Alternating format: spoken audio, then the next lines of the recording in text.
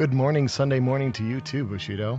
Hey, y'all. This is Chris Roth here with Bushido Squirrel with your weekly Knock Activism wrap-up. Today we're going to be talking about a lot of things. We're going to be talking about a lot of things. I genuinely don't know where to get into it, but we're going to touch on some stuff relating to the much sheriff. Stuff happens. There's a lot of stuff happened. The sheriff and the coroner are apparently going at it. The judges are weighing in on that controversy.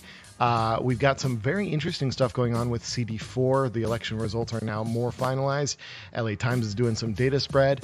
LA Times is doing some other bullshit, but we're going to not really touch on too much about that today. We'll save that one for another time. We've also got some absolutely crazy shit going down at DC that we're going to talk about, as well as our usual coronavirus update, because that is the times in which we live. And they are bleak times indeed. And other things. Oh, yeah, we got a little bit of updates to do relating to our friends over at the Los Angeles Tenants Union. But first things first, let me actually just go ahead and plug this tweet here from us, from Knock's editorial board. We saw over the weekend, just to touch briefly on what the LA Times has been up to, they decided to run a series of letters that they received from Trump supporters. And there's no reason for them to have done this other than they're bad. So they did this, and they got dragged for it mercilessly by the Twitter, everyone on the left on Twitter, and a bunch of them people that are not on the left on Twitter, and got dragged for it, and it was glorious. Highly recommend everybody check out Scott Frazier's thread on this, because he has a lovely synopsis for a dozen or so of these letters and calls it for what it is. It's truly astounding that LA Times did this. But I'd also highly recommend everybody read A Red Telephone. This is the most recent piece that we literally just published 2 hours ago, not even 2 hours ago, on knock.la. Check it out. It's a good read. But moving on, how are things going for you, Bushido? It's going all right. It's been a very long week. We're still not fully certain as to who the president's going to be, but it seems like by all mathematical realities, it's Joe Biden. But we're going to have to wait for that concession speech to officially wrap this thing up, or for the electors to meet on December 14th. But they're not giving him any money for the transition right now, right? So he's not getting any security briefings. There's no transitional staff. There's some letters that have to be sent or signed by the president to allow that to happen, but there are ways for the Senate to do an end run around that. So the executive branch can drag its feet, but there are ways to get those security briefings happening. And not totally surprisingly, there are some GOP senators out there who understand reason and are like, hey, it's bad for our president-elect to be behind the eight ball when he gets into office. So it looks like Trump is going to be, continuing to throw his tantrum, but other people are going to make sure that the transition continues, but it's still not very clean. It's still something that we haven't seen before. Our democracy is famous for peaceful transitions of power. And that's, this is a weird one. And it's sitting in the heart of the empire, it's definitely weird to watch the Praetorian Guard, executing the emperor and auctioning off the seat of the emperor's or the throne. We're not quite there yet, but we're definitely in uncharted territory. So yeah, it's definitely weird. But I did want to touch back real quick before we get into the news this week on a story that we talked about last week. So last week there was a story that went out that a young man nicknamed Wheezy, real name Gerald Logan, was hit and killed by a Trump supporting car. Wait, what? Gerald Jordan.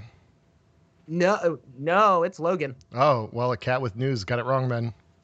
A lot of people got a lot of shit wrong, as I'm going to go into here. But Wheezy was supposedly hit and killed by a Trump-supporting car at the intersection of Pico and Idris. Pretty quickly on Saturday evening, social media calls went out from a few different on-the-ground journalists, as well as the Black Unity Group, which was heavily involved with the 24-hour protest at Grand Park. I saw this story and I was like, okay, we're going to take their word for it. We'll, trust that these people are not lying. We're going to report on this because it sounds tragic. Dr. Melina Abdullah spoke about it at the Black Lives Matter LA general meeting that's held on Sundays, I believe once a month. Mm-hmm. And there was a part of me that was like, you know what, this doesn't make any fucking sense.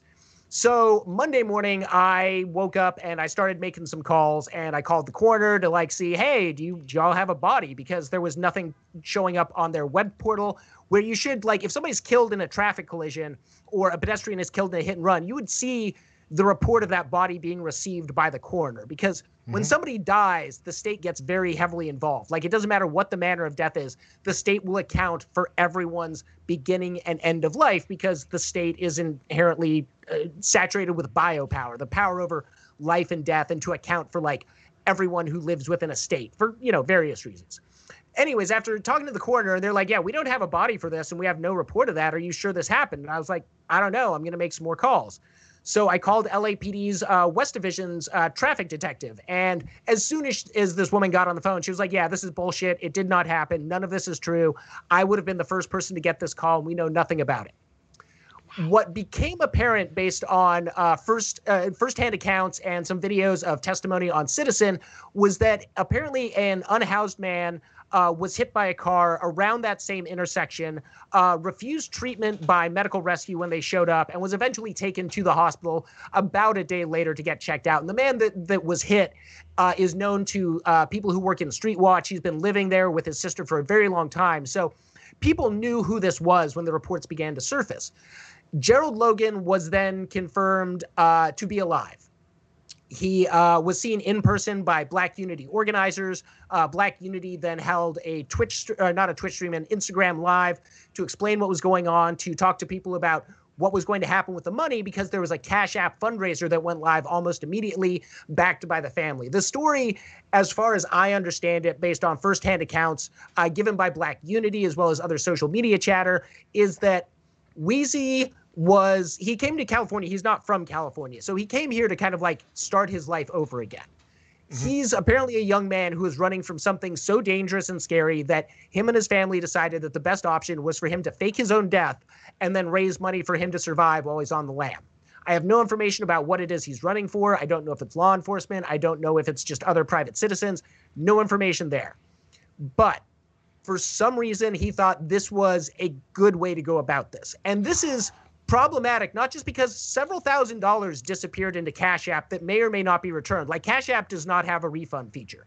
Once you send money out, it's gone. Like, you cannot tell them to get it back. You cannot tell them to give you it back, which is the same thing for Venmo. Like, if you run a business, Venmo tells you don't do that because there is no refund feature.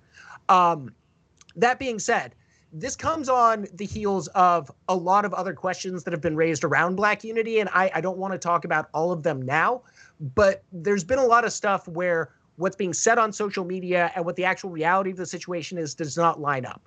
My takeaway from the live stream was I didn't really buy a lot of it. Like, I don't think Black Unity was in on the scam, but there was a lot of questions as to why they made such quick and hasty calls to social media to raise funds, why they were very quick to attack people who questioned the narrative, why they had so many lapses in judgment. So the thing I'm going to say is, one, I'm really happy that Weezy's alive. Like, that's really cool. Two, I'm very happy to hear that the man who was hit by a car is doing okay. But also, he should not be living on the streets with his sister. Like, get that man fucking housing. Like, what the hell is wrong with us? But three, like, maintain a high index of suspicion around this group. Like, I can't put it any other way. Like, There's a lot of questions and not a lot of good answers, and a lot of this doesn't add up.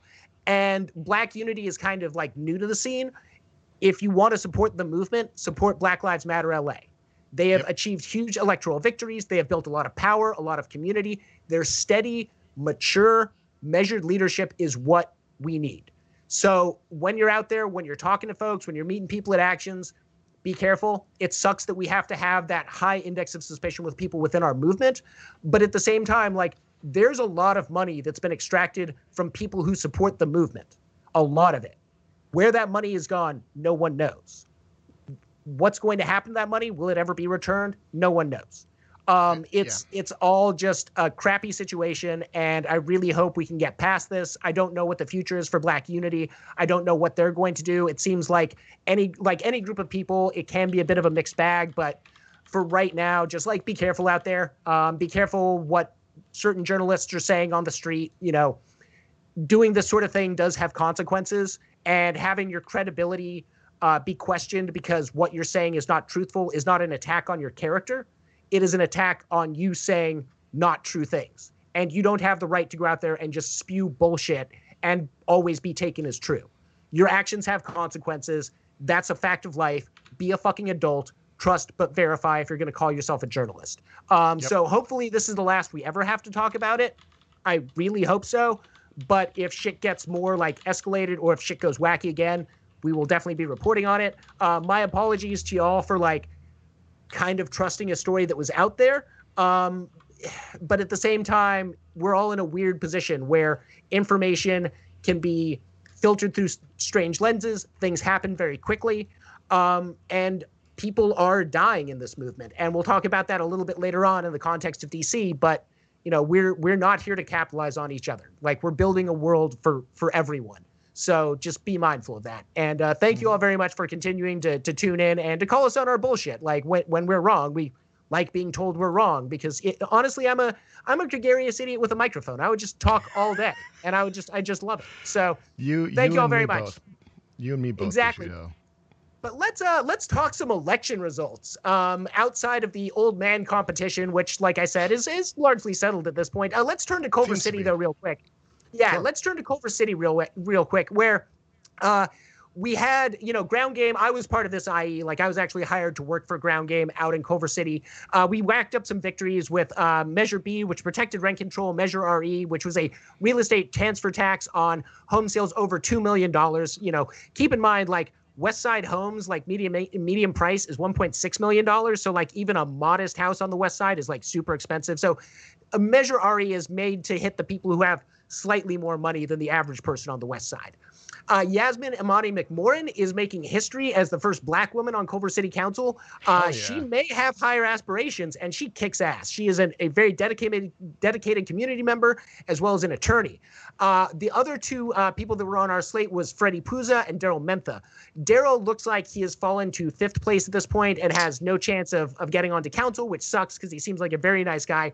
Freddie, also a very dedicated community activist, has done a lot of work with people who are unhoused in the city of Los Angeles. He is currently down by 18 votes, I want to say, 28 votes, something like that.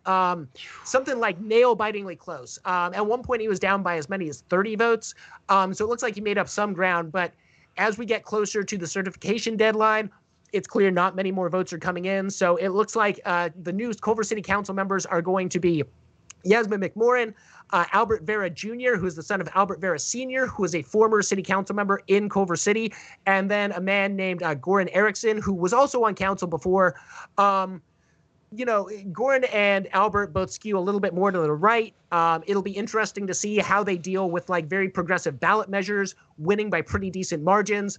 But overall, I think Culver City showed up, and Culver City is going to continue to be a very important place in the city. It's a small city, but it's the heart of a lot of development. The gentrification of Culver City has definitely had impacts on my neighborhood of Palms, where like we have a lot of rent-controlled housing. Mm-hmm. So it's what happens in tiny cities that aren't LA has impacts in greater LA. So we want to pay attention to those races. We want to pay attention to what's happening.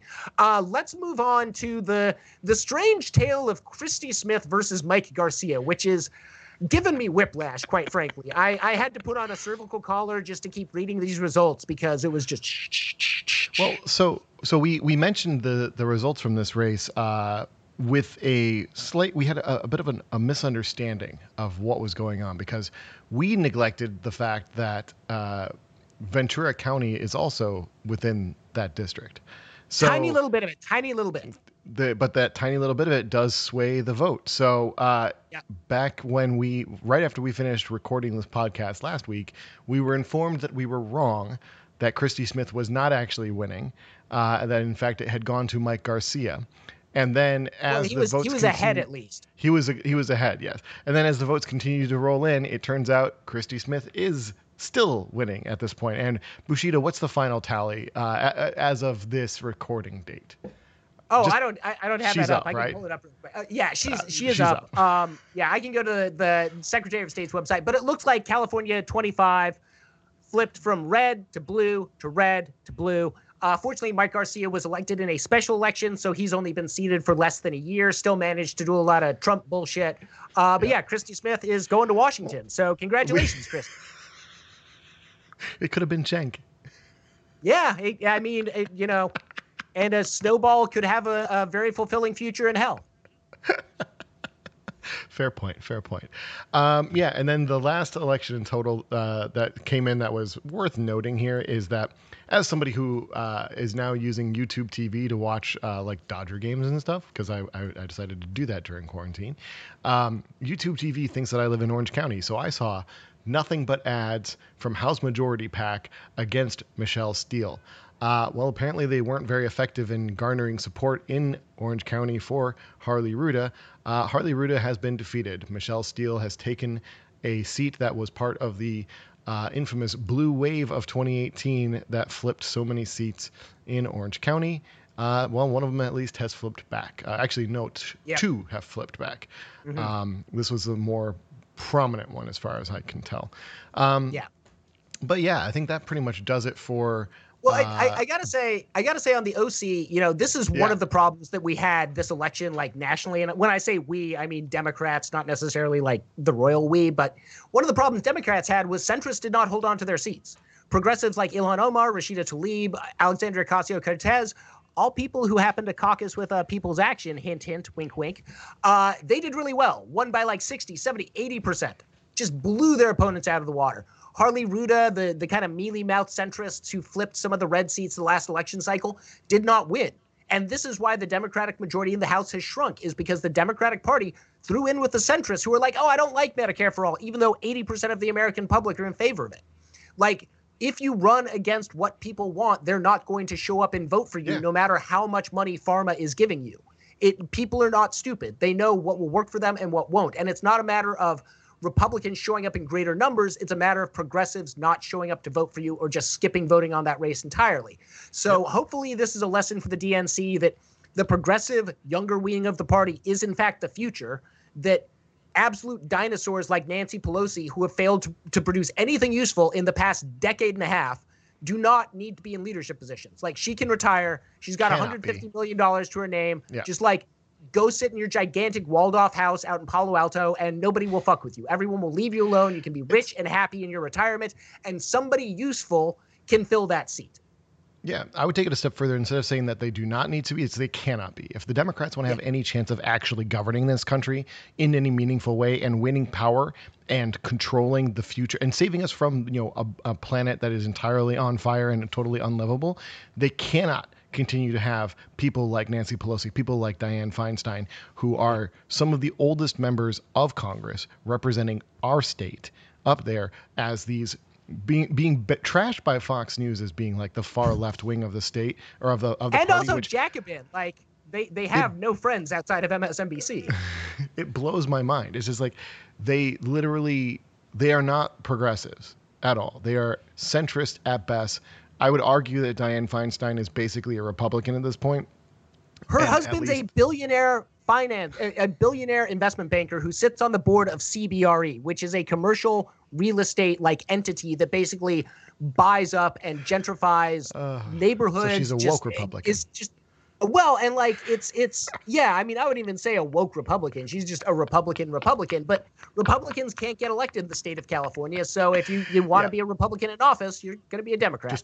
Just say you're a Democrat, and that seems to do it. So anyway, one thing before we... Yeah. Oh, go ahead. No, you do it. I was going to say one thing before we move on. Going back to your YouTube TV thing, I saw something really funny with Amazon where somebody was asking why in Northern Ireland they couldn't watch the rugby like Autumn Classic, and Amazon got back to it, was like, oh, we only have broadcast rights for the UK, and they're like, Northern Ireland is the UK. And then Amazon responded, we apologize for the troubles. And it's like, whoa, Amazon, we'd settled this. Like, we'd settled this, like, hadn't we? Anyways, I just think the DMCA, the geofencing, all that stuff is dumb as hell. But as we charge further into like an internet fueled future, it's weird to just see those seams pop up where like you can watch rugby over in Scotland, but literally like spitting distance across the Sea of Ireland, you're not allowed to, even though it's still the UK. So corporations are stupid, laws are not real, and everybody should be able to watch whatever they want, wherever they want to watch it. Especially because it looks like we're going to be going into lockdown 2 Electric Boogaloo. This is gonna suck, Chris. I am gonna hand it over to you because this is bad. Thank you. Yeah, that is a very rapidly increasing spike here in the graph, as you can see.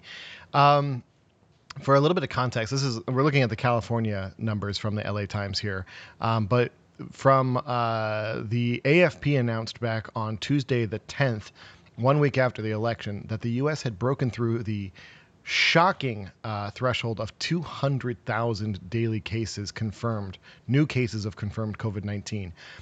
Their follow-up headline was, quote, U.S. far exceeds its previous daily record of new COVID-19 cases, adding 201,961 cases in 24 hours, according to a Johns Hopkins University tally.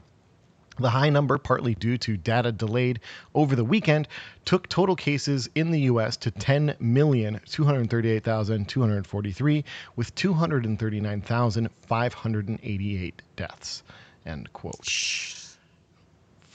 It's fucking bleak. So, as far as the state of California is concerned,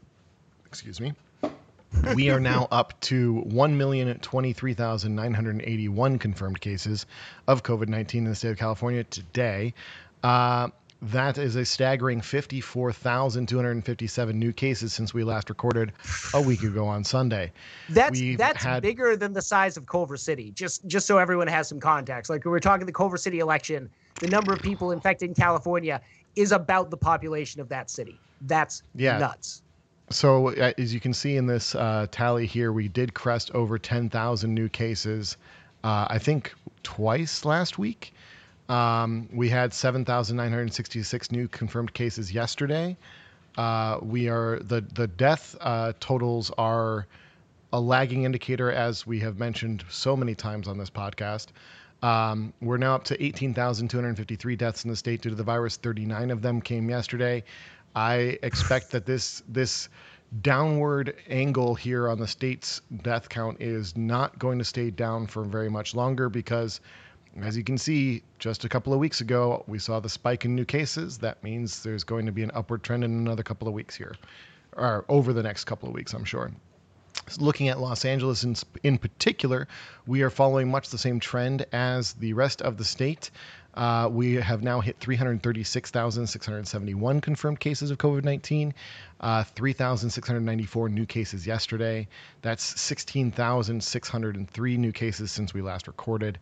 We are also now up to a staggering 7,267 deaths in the county due to the virus, 21 of them yesterday. Again, we expect this graph to start showing an increase over the next couple of weeks, which is deeply depressing. So one of those indicators that predicts that is the fact that we are seeing a steady decline in the availability of intensive care unit beds. We're down to 658. Again, we were over 1,000 back toward the end of October. And that's in Los Angeles or that's in California? LA County. Okay. So we're keeping it local for the truly terrifying stuff. I mean, with 3,700 new cases reported just yesterday, and what was it? Thousands of, over.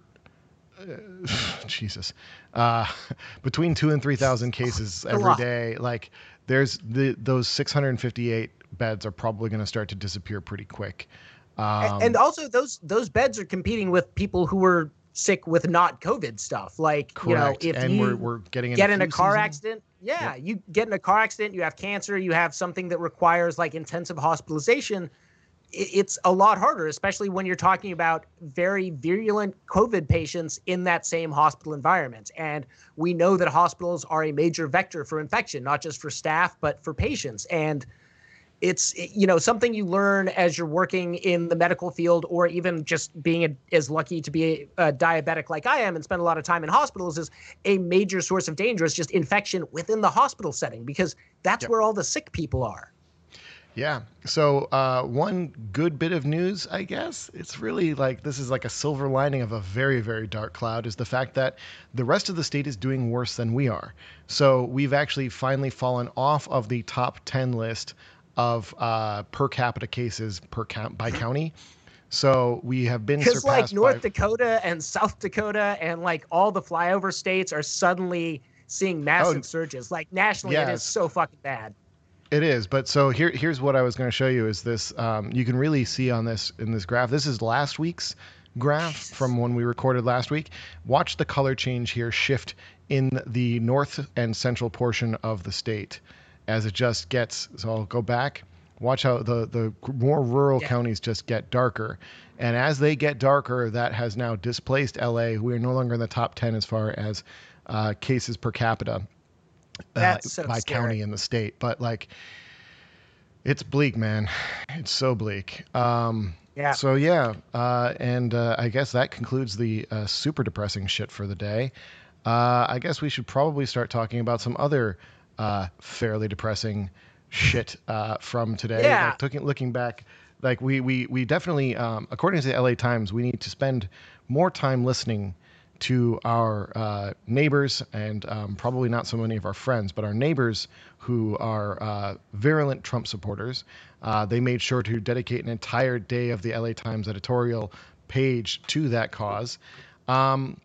For the Not context, something they've ever done for the unhoused or undocumented people or like the working poor. Like none of those groups get the entire like LA Times editorial section, but a bunch of rich Republicans who voted for a literal fascist. Yes. We got to listen to those people. I mean, and something like, I mean, in order to hear from them, Chris, I'd have to like turn on Fox News or MSNBC or open the New York Times or the Economist or like open the LA a Times. dozen other outlets where they're like constantly yelling at us. Yes. But for a little bit of context, there was something else that was going on yesterday when the LA Times was running all of this shit. It was the Million MAGA March. And for a little bit of a, not cold open, but kind of a cold open. I mean, this is what it looked like on the ground. It's weird. It's weird. Here we go.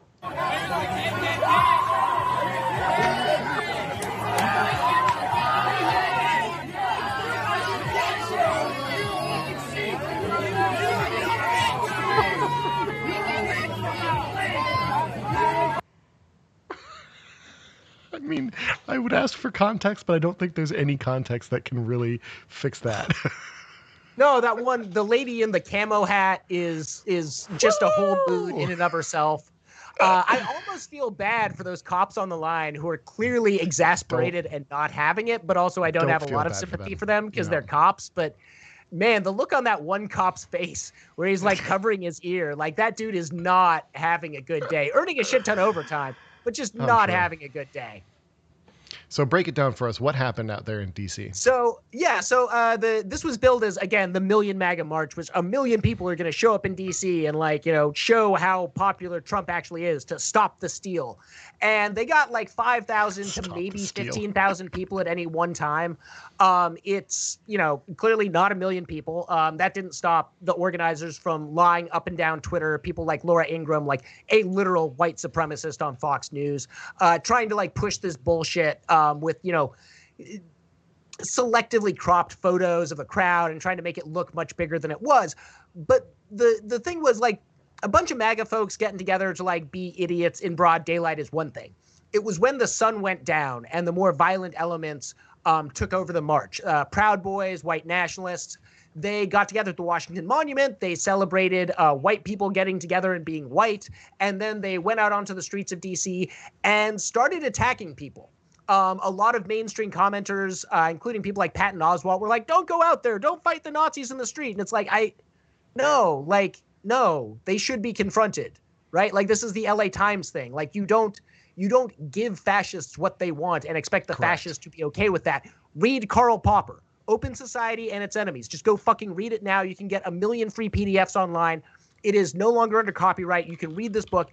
And the basic thesis of the book is you don't give fascists a seat at the table because they're not there for the dinner conversation. They're there to knife you in the back. They want power. and they will legitimize themselves by exploiting the cracks within a democratic system to obtain that power to destroy democracy. You do not have to treat as valid anyone's ideology that says another human being is not valid. It's not that I don't like Ben Shapiro because he's short or he's Jewish. I don't like Ben Shapiro because his ideology is evil and says other people are less than.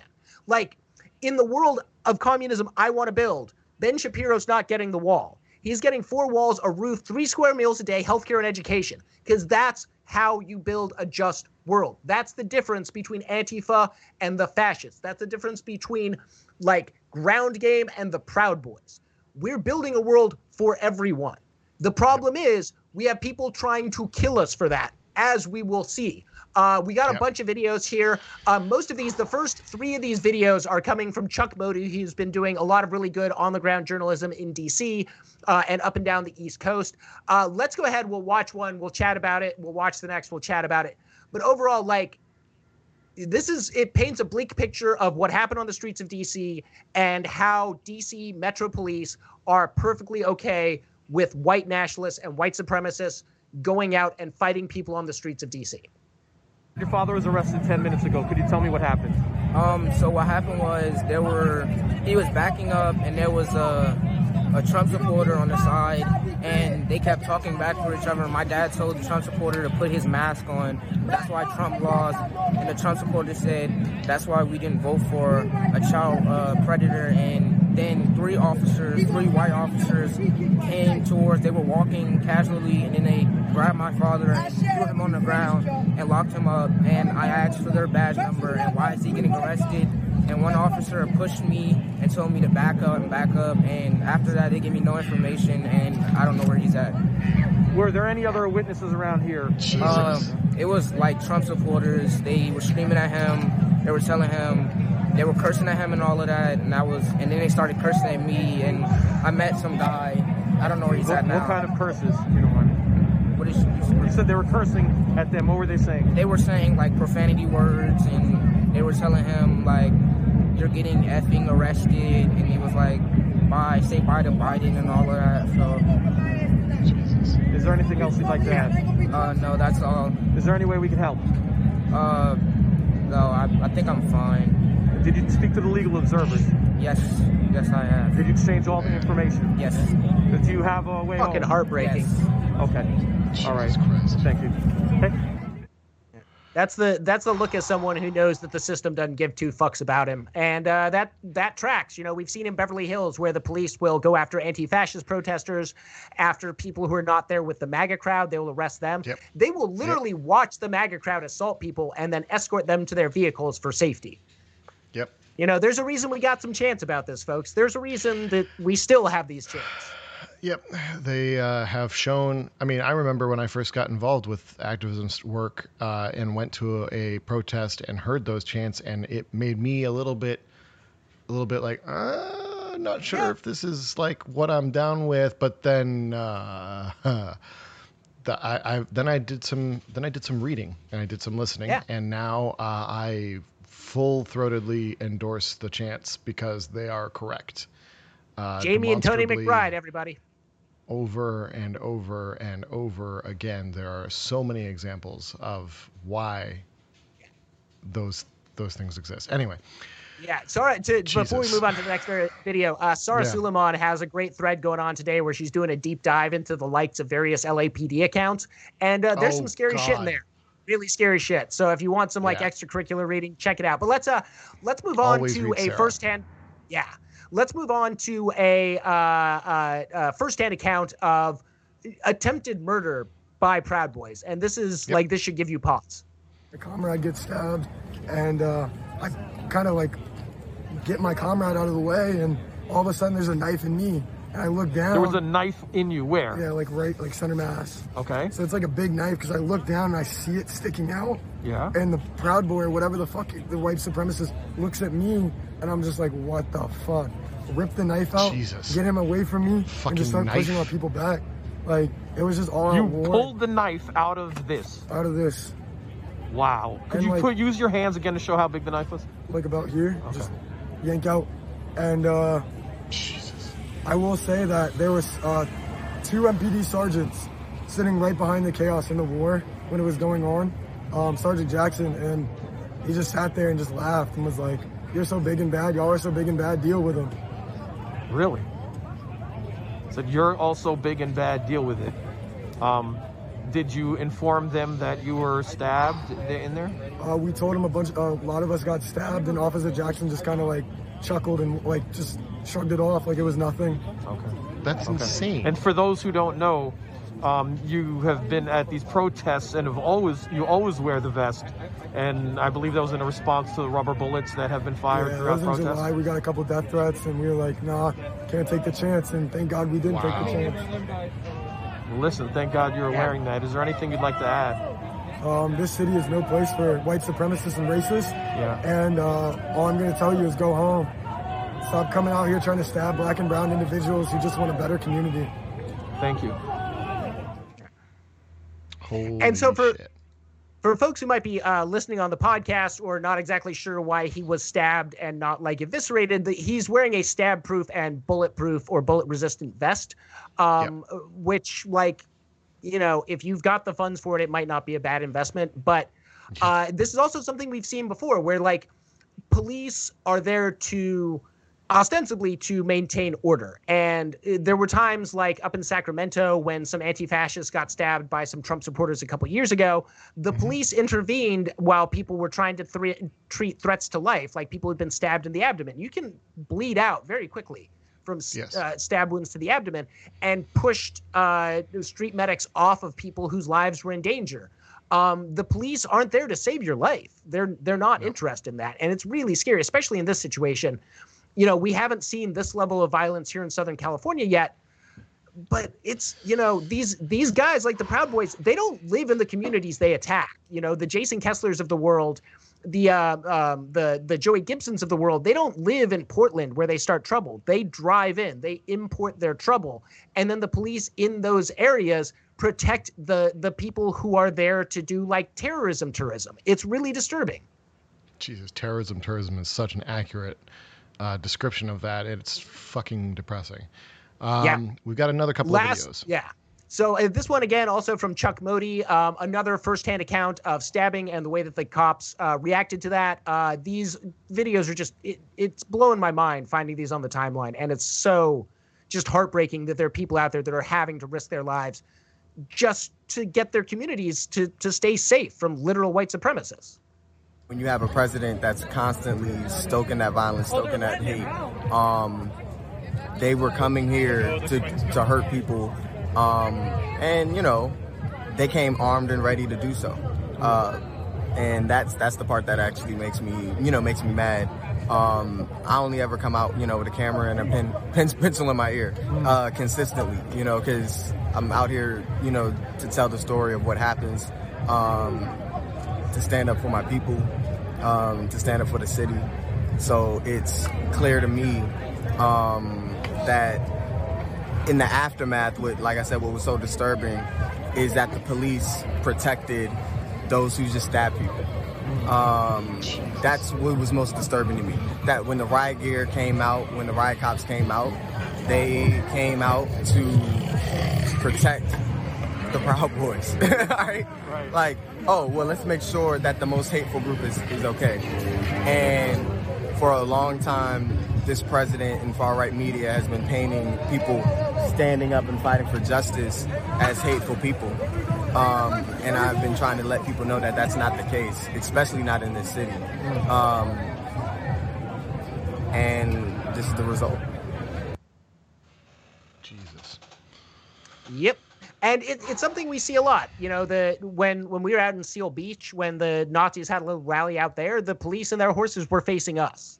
They were not facing the violent white nationalists. And that's, you know, the cops are not going to turn their back on the people they think is a threat. Yep. So last video, I mean, it's like... I got nothing to add to this. I mean, fuck. Yeah, last video, this is what some of the street fights look like. I don't want to do like the whole protest porn thing, but I definitely do want to give you all an idea of what this looked like in action. This is a video from Black House News, which works around DC, filming this kind of stuff, as well as community actions. It's like, this is an American city. This is the capital of our nation, and this is what it looked like last night. Scared. Who the fuck y'all trying to scare, huh?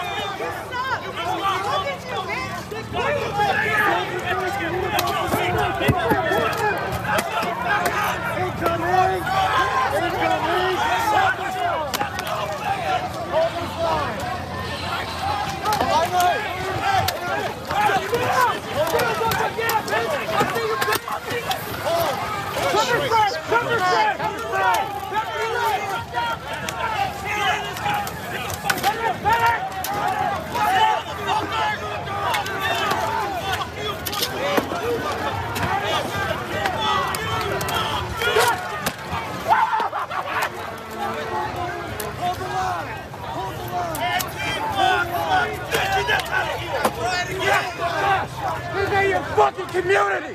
Get the fuck out of here! Whereas if these were BLM supporters, they would have already been tear gassed and been, pushed back with riot shields and horses and fucking arrests. MRABs, like all of these. Jesus Christ.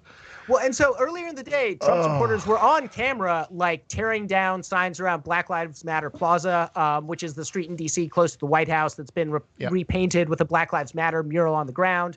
The fence there has become kind of a makeshift memorial and gathering point for people who support their community. Trump supporters tore down trans rights signs, Black Lives Matter signs. Some of them were holding signs so disturbing it messed with Fox News. There was a sign that somebody was giving live commentary on, and it said, beware, blacks and Indians, we're coming for you. And Jesus, there's not a middle ground here, folks. Now, the last thing I want to talk about is there's a woman named Talia Jane. She gets confused on Twitter for Talia Levin, who's also, if you want to read a good book, Culture Warriors is a good book. But Talia Jane and Talia Levin, two very different women. Talia Jane is an on-the-ground reporter based out of New York. She was on the ground in D.C. last night. There was a couple of videos that Andy Ngo has been sharing of her lighting a cigarette on an American flag because, it's hard to find your lighter when you're wearing a whole bunch of gear. But she was attacked by a Proud Boy, and at first it was reported that she was stabbed. Turns out she wasn't stabbed. She was simply punched in the ear, but a completely unprovoked attack, and one in which she was there as a member of the press. So let's go ahead and run that first video. I don't actually have that one pulled up. Oh, okay. So the Talia Jane attack one is what I labeled it as. Yeah, let me see if I can pull that up really quick. Yeah. That one didn't actually come through. Oh, okay. There should be the other one, the Madison Muller. That one's fine. And this one's Talia Jane talking about what happened to her. Yeah. Give me one moment. No worries. We're doing it live, folks. We are, in fact, doing it live. And our chat is very boring right now. Apparently, when we don't get the Periscope stream, we don't get a lot of viewers. Oops. Well, we did get Vic was popping in and saying holla, and then saying on fire, yas Tim. So there was that. By the way, I'm going to start calling the LA County Board of Supervisors the 5 little yas queens. That's very fitting. All right. The audio that we're going to play this video. The audio will be going out on the stream and being recorded, but you and I, Bushido, will not hear it for a moment. So just give me a sec. Trying to step back, and the PBs seemed to have rushed or something, and I just know that I got hit in the head, and my phone flew out of my hand, and I started yelling I'm press, and then they were just kind of all over. They were pushing, but then because I was yelling I'm press, I don't know, they kind of just moved around me, and then I felt my ear, and I felt it go and I was like, oh, that's not good. And then hey, you got your shoe. Who are you hitting? Who was it? A cop? Was it? I'm pretty sure it was a Proud Boy. Proud Boy. There were no cops around at the time. Okay. It was Proud Boys, me, anti-fascists. Can you turn your ear to the side? Did you get help from a medic? Was that from a medic? I did. Yeah, I got help from a street medic. This is so bizarre. Yeah. This is so. Yes. This is weird. You're getting a lot of media. This is a lot. Yes. Well, we're press. We stick together. Yeah, we stick together. So. It was. I realized it was bleeding, and I was like, I need a medic, but also I need to find my phone. And a Proud Boy medic pulled up, and he was like, oh, we can help you. And I was like, well, I have to find my phone. And he goes, is this your phone? And he just found a phone. And I was like, no, that's not. And then I found it on a sidewalk, and. And this is the phone? This is the phone in question. Wow. Wow. And are you aware there are reports of maybe another couple people being stabbed tonight by Proud Boys? I have heard that there were a couple. I also saw a Proud Boy with what looked like one of those like expandable knives. Like he was like closing it, and it had like a camouflage thing. I may have gotten footage of it. Okay. Wow. But yeah, I am aware of that. And as far as I know, like the people I know seem to be safe. But how's your ear doing now? If I move my jaw, it crinkles. It's fine. Could have been much worse. This am I right? This is one of the hazards of this job. This is what we sign up for. You know. Yeah. Wow. So kind of a hard cut there because of the 2-minute and 20-second limit on Twitter videos. But Talia is doing okay, and she's safe. No worse for the wear. Fortunately, probably the ear will heal up pretty good. But this is a level of violence that we're not used to seeing, and this is a level of violence that can very easily escalate. You know, if somebody had a gun last night instead of just knives, things will get very different. And seeing, you know, the thing is, once you can get away with that type of violence, you're not going to de-escalate on your own. Like the Proud Boys aren't going to be like, oh, our ultimate goal is just to like stab a couple of people. No. The read they get from that is, oh, we can get away with more. We can push the envelope. We can go farther and still be safe. So, you know, not like, you know, as the Hitchhiker's Guide to the Galaxy tells us, you know, everyone has paranoia. That's just a general existential like thing that we all deal with. But like, be really careful out there. This is going to be a dangerous situation. It's going to continue to be.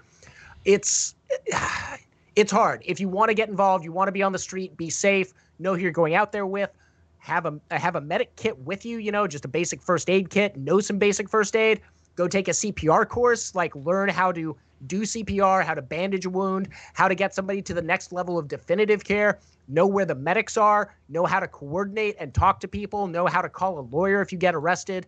Another tip I give people, and I'm going to re-up this one, it's one I've picked up from veterans, write not just the name, not just the phone number of a lawyer, because they're not going to give you your phone if you get arrested, right? They're not going to give you your phone and be like, hey, you can have this back to like call your friends and let them know you're safe. Write in Sharpie the number of a lawyer or somebody who's not at the action that you can call, as well as your blood type. That could save your life. So know your blood type. It helps to be able to provide that to first responders and to emergency rooms. They will still probably run a blood test on you just to be sure. But if things are really hectic and it is a triage situation and a lot of people are hurt, knowing what your blood type is on scene could save your life. And just be safe out there. Be careful. If this was easy, we wouldn't have the problems that we're having. Like if the fight for civil rights and equality was easy, we would have already solved this, and we've still got a long way to go. So, it's the medic part of my mind just wants everyone to get home safe. That's all I want at the end of the day. Well, fortunately, we have won some things in recent times. It's good to see that the LA Times is finally starting to pay some attention to what actually went down with the city council race for District 4. So let's go ahead and bring things to a much lighter tone compared to what we've been dealing with the Proud Boys in DC and the absolute fucking riots that they're running on the streets. This is fun. There's a little riot at the ballot box. There's a riot at the ballot box indeed. There's actually quite a good little visual toy to play around with on the LA Times website for this. I think it might still be accessible even if you cancel your subscription, which many people are seeming to do right now and are thoroughly justified in doing that because holy shit, LA Times. But yeah, so we know that Nithya won. She beat Rue by over 7,000 votes at this point. And this is what is running in today's LA Times on page B3. I think I'm going to go pick up a copy. Bushido, are you planning? Well, they published this a couple days earlier just online, so now it's officially in print. But one thing I want to flag is why is Nithya red? I remember seeing the color blue signs at the end of that race, and they were MAGA red. So the LA Times is definitely making some choices here. They're making some choices. They could have picked colors that aren't associated with political power, like political parties in this country. So they made a very conscious choice here. Yeah, they also let's just go through this. So this is the higher or the tighter shot of this rather than the full page from section B of the paper, showing you where the support was. Points out that wealthier precincts in Hollywood and Hancock Park voted for Rue. Nithya gained large margins in Hollywood and Los Feliz and areas specifically where people are making less than $60,000 a year. So quote from the LA Times, Rama's strongest support came from the east side of the district in dense neighborhoods of Los Feliz and Hollywood. She also claimed 58% of the vote in precincts where most households make less than $60,000 a year. Rue, who became the first Korean American member of the council in 2015, won the precincts where Asian Americans make up the largest share of the population. He also found strong support from high-income areas in Hancock Park and Hollywood Hills, but not enough to hold his seat. The Hancock Park results was like my one big question mark. Yeah, so here's a fun one here. Koreatown, David Rue being Korean, you would expect that there would be some support for him in K-Town, but I think that the folks from K-Town for All and all of the other activist groups in the K-Town area made a pretty big dent, because you can actually see that that chunk of the precincts that are closest to K-Town went for Nithya. They did not go for Rue. Which is pretty cool. So, one of them went for Rue, but like at least two of them. But my point is that they point out that Rue won over Asian Americans and then simultaneously erase the fact that Nithya is herself Asian American. Where is the subcontinent, Chris? Apparently no one in LA knows. It's fucking wild. So there's lots of problems with what the LA Times has been doing on all of these things. I like that their data visualization people are pretty good. I think I'm going to guess it was part of their editorial board that made that decision about the color scheme, judging by the fact that they are holy shit off the rails lately. No, the first time I looked at that map, I read the colors backwards, and I was like, oh, that's weird that Nithya won all these rich areas, and I had to look at the little slider and be like, oh no, why would you do that? It was intentionally confusing. It's intentionally confusing. Sorry, it's fucking wild. Bad data visualization just really fucking irks me. But we've been getting some really cool press for ground game out of this, which is dope. And let's talk about so Megan Choi and Jessica Salins, two of the board members and co-founders of Ground Game LA, who both had to step away for about the year and a half this election was run, were the co-campaign managers, which is a novel way to run a campaign. Usually there is one manager. It was a pretty cool, unique experiment. It worked out really well. But Megan has been doing some really good press. Yeah, so Libby Denkman was covering this story along with other progressive wins across LA County.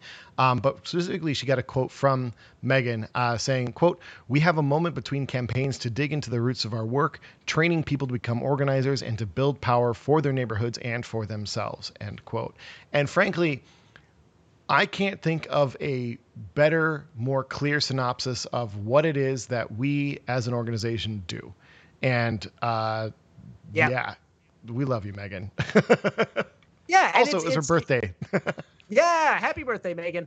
Happy birthday, Megan. It's one thing, honestly, we keep harping on this, but it's fucking amazing. And it's not just we want everyone to think we're the biggest, coolest organizers on the planet, but to overturn a incumbent city council member in the city with the most powerful, most highly paid council members and the least accountable council members in the entire country in only 3.5 years is fucking nuts. I think John Motter did a little bit of light math and found that David Rue was spending $17 a vote and Nithya was spending $4.50 a vote. We're definitely the budget option for winning elections in this city. So just keep that in mind. You want to donate to someone, we'll make your dollar go a hell of a lot farther with a lot better results. We are the fiscally irresponsible solution for winning campaigns in LA County. Now, speaking of fiscally irresponsible campaigns in LA County, let's talk about the sheriff. Dr. Sheriff Alex Villanueva is not making any friends in the LA County Board of Supervisors or the coroner's office or the public. We've gone from check the sheriff to remove the sheriff. And let's talk about 100%. Another reason why. So I'm just going to read a little bit of this from the LA Times because it really is useful to include this context when we're talking about just like how out of bounds this behavior from the sheriff really is, like how outside of the norm of what people would expect from like a person in this kind of a position of authority. It's absolutely fucking wild. Like the killing of Andres Guardado by sheriff's deputies is just insane. But yeah, I'll just read. Quote, but the inquest for the first of its kind in nearly 30 years will allow the coroner's office to subpoena witnesses and present documents to an independent hearing officer who will, quote, make findings related to the cause and manner of death, end quote, according to a statement issued by the agency. Continues. The Department of Medical Examiner Coroner is committed to transparency in providing the residents of Los Angeles County an independent assessment of its findings in this case, Chief Medical Examiner Coroner Jonathan Lucas said in a statement. Continues, an inquest ensures that our residents will have an independent review of all the evidence and findings of our office and of the cause and manner of death of Mr. Guardado, end quote. The move marks the second time the coroner's office has taken an unusual step in reviewing the shooting. When Lucas made the autopsy findings public in July, the decision infuriated County Sheriff Alex Villanueva, who had placed a quote-unquote security hold on the findings to block them from public view. But a private autopsy made public by Guardado's family, which has repeatedly accused the sheriff's department of unjustly killing the man, reached the same conclusion days earlier, and Lucas decided to make the autopsy finding public in the interest of transparency. So this leads right up into they're still up on their bullshit because just 3 days after, so this article came out on November 10th that I was just reading from, and it's specifically about Andres Guardado. But the sheriffs are up to their same bullshit again because this was on November 13th. LA Times posted another story. And let me read a bit from that one. Quote, a Los Angeles County Sheriff's Department homicide detective quietly approached a Superior Court judge late last month with an unusual request. He wanted the judge to bar the county's coroner from releasing the autopsy report on a man killed by sheriff's deputies. In normal times, a judge would have had no reason to get involved. The Office of the Medical Examiner Coroner had always kept reports secret whenever investigators from the Sheriff's Department or any other police agency asked. But these are not normal times in LA County, where Sheriff Alex Villanueva is locked in an increasingly hostile power struggle with county officials who accuse him of undoing critical reforms, shunning transparency, and rebuffing efforts to hold him accountable. The friction has spilled over in recent months to the Office of the Medical Examiner Coroner, where senior staffers have made it clear that the old rules no longer apply when it comes to killings by sheriff's deputies. Fuck yes. The judge signed off on the gag order, setting in motion a legal tussle that has further isolated the sheriff from other county leaders and deepened the feud with the coroner. And there's more to it, Bushido. From what you were telling me earlier, that judge was immediately overruled in their decision to issue that gag order by another judge who was like, nah, y'all can't do that bullshit. So yeah, it was like, and the judges like don't generally do that to each other, but the second judge was like, I don't know why this first judge signed this. This is all completely out of order, and there was no reason for Detective Marks, which, by the way, the most inappropriately named LA Sheriff's Department employee in the history of LA Sheriff's Department employees. Like, if your last name is Marks, I feel like you've been born into a certain line of critical analysis, and you should do that name proud. Should, don't. But yeah, so that kind of wraps up for the sheriff for the moment. Yeah. I'm sure we'll be talking about him more soon. And the LA County Board voted 3-2 to explore ways to remove him, including changing the county charter. Janice Hahn was the kind of swing vote on that one. It looks like is going to be a little bit resistant to this, but the rest of the board, including outgoing Mark Ridley Thomas, are in favor of doing this. Mark Ridley Thomas is about to be replaced by Holly Mitchell, so I don't think we're going to see any slowdown in the momentum there. Measure J is a reality. Sheriff Alex Villanueva is getting ready to be removed from office, and that's great. The one thing I'll caution against is if the LA County Board wants to make the sheriff an appointed position, that removes our power as the citizens to have some say in who our sheriff is. And I don't think that the option is to keep voting for new sheriffs. The point is to renovate this office from the roots up because it is rotten from the core. The entire sheriff's department needs to be redone from the ground up. We can no longer have every officer starting in prisons. We cannot not have this many prisons. We cannot have this many prisoners. There's a lot of huge structural changes to be made, but we are finally chipping away at that facade. And I think within a generation or two, LA County will no longer, hopefully, will no longer be the mass incarceration capital of the world. But yeah, let's talk about some other cop. Hoping for that. Yeah, let's talk about some other cop bullshit. Well, apparently, I think that Alex Villanueva is still very popular with his deputies, mainly because they largely support Trump, and Villanueva has largely put himself in a position of acting like he is the Trump of LA County.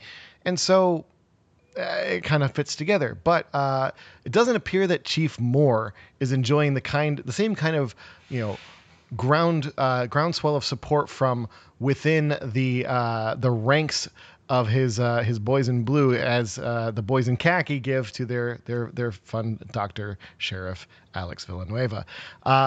Someone within the Los Angeles Police Protective League apparently decided to leak this shit to Bill fucking Malugin from Fox LA. And when we say leak, like nobody leaks to Bill. They are feeding him a story. It's not absolutely. Like they sent it to him anonymously. Like his buddies at LAPPO were like, push this out. And they chose some very weird stuff to push out. Yeah, so they released this survey that basically says that the cops all hate their boss, and that they all want to retire early, which is just like, whoa, wait a minute. They're just like regular workers. They hate their boss and they want to retire early. Shocking results. But I mean, also one thing I'm going to flag is this survey only covered 27% of LAPD officers. So 73% of LAPPL affiliated LAPD officers did not even respond to this survey. So we're talking about a minority of LAPD officers, but who are apparently pissed off enough to go public with this. Very pissed off. So they hate their job and they should all quit, which is, works for me. But there was one interesting little detail that did also come out, something about the types of protests that they are equipped to handle and the types of protests that they will struggle to handle. Bushido, can you fill us in a little bit on what that was all about? So LAPD, and this is one reason why Bill is my favorite useful idiot on the planet, is he just provides so many fascinating facts for us. So LAPD put out in their survey that they could handle a 10,000 person protest. That's fine. They can handle that. It's good. What they can't handle is 10 1,000 person protests. So when planning your next action, just keep that in mind. It's also worth pointing out that this is also coming in the context of the LAPD being in charge of their own quote unquote defunding, where they're getting to determine what is going to be which units are going to be minimized, which ones are going to continue to persist. Apparently, they think that traffic patrols or continued patrols rather are just where the efforts need to be upheld. They are systematically removing investment from the types of divisions and specialty groups that actually do sometimes do some useful investigative stuff. Investigations. Yeah, exactly. Yeah, they're removing detectives from homicide and robbery and other types of investigations to put them on the street. Assault. And here's the thing. If we're going to have cops for a bit, I'm more okay paying for a detective who's investigating things after the fact and trying to figure out what's going on. Those aren't the cops that are out there shooting people and killing people. It's the patrol officers that present a mortal threat to us on the daily basis. So when I called LAPD's West Traffic Division and I'm talking to a traffic detective, yes, we do need people to investigate this shit. Yes, we do need people who look into crimes after the fact, who figure out what happened. Those are useful. Taking those detectives away means that LAPD doesn't care that people are getting murdered and doesn't want to clear those, even though, and their clearance rate, by the way, on homicides is less than 20%. They suck at solving crimes. But doing away with the detectives in favor of patrol officers is just going to result in more violence on the streets. Absolutely. So cops, bad. Problem. Well, and also they are giving up some of their helicopters, and as Hayes Davenport pointed out on his new fantabulous blog, by the way, go read Hayes's blog. It's so good. But now some LAPD officer is going to have to drag some of the helicopters behind the shed and shoot them Old Yeller style. So it's a sad day, but we got to save money where we can, folks. So let's talk about some happy stuff before we roll out. Yeah. Latu and Olympics had a really dope fundraiser. It was funny as hell. There was some very very experimental videos. Like, I was not prepared for that logging on, but it was fun. I was very, very happy I bought the ticket. Yeah, so Sarah Squirm helped No Olympics raise over $11,000 for the Los Angeles Tenants Union's Food Not Rent program. I believe most of this funding is going to things like eviction defense and covering legal costs and helping to fight to keep people in their homes. It's not actually paying for their food. That's what other organizations like Mutual Aid LA are there to do. Yep. And we'll re-up that again here at the end of the show. But great to see that Sarah Squirm was able to help out. And the Olympics, just amazing talent across the board from all of these people. You love to see it. It's fucking dope. I do want to flag eviction protections in the state of California that were put in place by AB 3088 and signed by Gavin Newsom expire in January. Evictions can begin in February. Tenants are required by January 1st to pay 30% of their rent between September and January. So September, October, November, December, you have to pay at least 30% of that. The rest of your rent would be converted into consumer debt. So your landlord could still sue you to recoup it, but they could not evict you, but they could garnish your wages and other stuff like that. So our eviction protections suck. Our tenant protections suck. Most of the tenant protections passed by the state and by the cities are protections for landlords and their profits, not for tenants. So this is still a long fight. Yep. We have not seen the pain really hit. It will be hitting next year, and that's really what's scaring me about the Biden presidency, is that's when the economy is going to hit the skids. And who's going to take the blame for that? Well, the Democrats. So they kind of deserve it, but just like, it's going to be a long fight to 2022. So I'm saying this to like, don't think we can all take a nap yet. We still got a long, long way to go. Like, get that turkey in you, take a nice little nap for a couple of days, and then like get up ready to fight. Absolutely. And speaking of fighting, there's stuff going on today. There is, but before we get into the fighting, this was something that was actually quote tweeted in the post about the thing that's going on today in 2 hours that we're going to mention here. But this is just so beautiful. I wanted to share it. So this is when two Los Angeles Tenants Union associate, I believe it's members of the union. I don't think that this tweet is 100% correct in its verbiage, realized that they have the same landlord, so they held a meeting to strategize how to stop his harassment and stay put. That is fucking dope. When people who are neighbors or who are in units that are owned by the same, or in buildings that are owned by the same landlord, when they realize that they have that kind of a connection and they can start building inter-neighbor solidarity or inter-building solidarity to come together and organize and fight and win and actually protect each other, that is what this is all about. And that is how we win. And you literally love to see it. So I just wanted to share that because I thought it was really dope. But speaking of things that are going on, there is a rally and march today, Sunday, November 15th at 3:30 p.m., meeting at Seoul International Park at the corner of Arroyo and San Marino. That is over in K-Town. K3 Holdings is yet again attempting to displace longtime Latinx tenants using illegal threats of eviction. Show up to support your neighbors. This is a call to end harassment and end displacement. This is what Latu does. Latu needs your support. If you've got the time and the energy, please, please, please do show up. It's 2 hours from now, again, on the corner of Arroyo and San Marino. We're going to flag this again, re-up it on all of the social media because that's kind of what we do these days. But yeah, that wraps it up for the Latu updates here. We've got a couple of other things coming up, though, that are going to be really dope, and you should check them out. Our friends over at LA Pod are working together with K-Town for All to do a fundraiser for Theo Henderson. So Yay. Theo Henderson's birthday was actually on Halloween, or the night before Halloween. There was they tried to get a fundraiser going for him the week before that, but they ran into some technical difficulties. Things didn't quite pan out. But here we go. The LA I can't even fucking say that, dude. What do they call it? They say, what is LA Geopod-E? Because that's look, I love spoonerisms, and I love spoonerisms, and I love playing with words, but that one's a mouthful. You know, it's like, really that's why I say turmeric and not turmeric. It's just more work to say it correctly, and I'm just too lazy. I get it. So yeah, this is the trivia fundraiser. It's happening Sunday, November 22nd, 6:30 p.m. RSVP over at ktownforall.org/Theo. They're going to be having Hayes Davenport, Alyssa Walker, Scott Frazier, all from the LA podcast, going head to head, playing Jeopardy on stream, and it should be fucking dope. I'm excited to watch that. It should be fantastic. And yeah, I think that pretty much wraps all of this up. I'll be back here tomorrow morning, or not tomorrow, Tuesday. What day is it? I'll be back on Tuesday. I'll be back here on Tuesday morning, live tweeting the LA City Council meeting once again. I was out of town last weekend. Thank you for bearing with. I understand that Alex did a wonderful job. It was great. So, training up my replacement.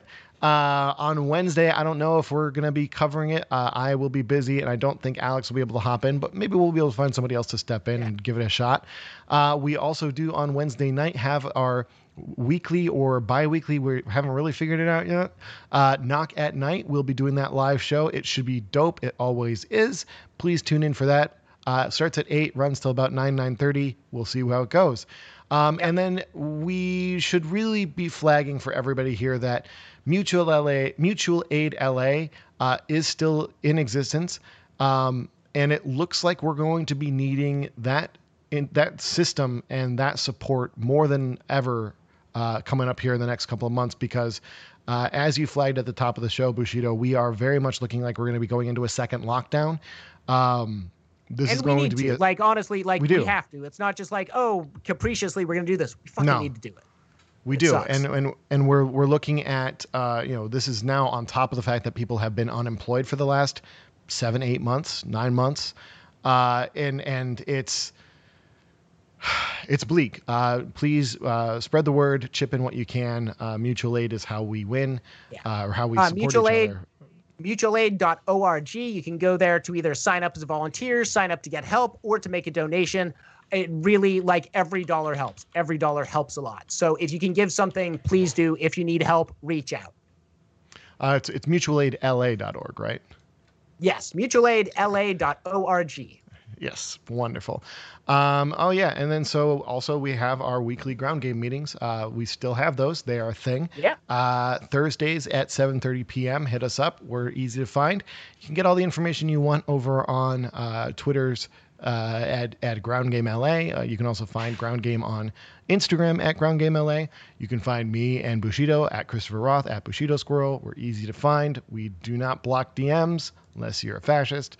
And so, as always, if y'all have any events that you want us to be taking part in, publicizing, or just being made aware of, please send us a message. You can reach us through the Ground Game LA Facebook page, or any of the social media things. This is what we do. It's the lockdown new era, not the before times. This podcast and every Ground Game podcast is a production of Knock.LA. You can support our work over on Patreon at patreon.com/knock_LA. And you can, of course, check the description of this podcast for sources, links to actions, social media links, etc. That wraps it up for me. Bushido, you got anything to close us out with? Look, we're entering a period of time where stuff is very unsettled, and the last couple decades of American hypercapitalism have been spinning us into a situation where the center cannot hold. So remember, do not go gentle into that. Good night. Rage against the dying of the light. Thank you all. Stay safe out there. Thank you very much. Stay safe. Bye.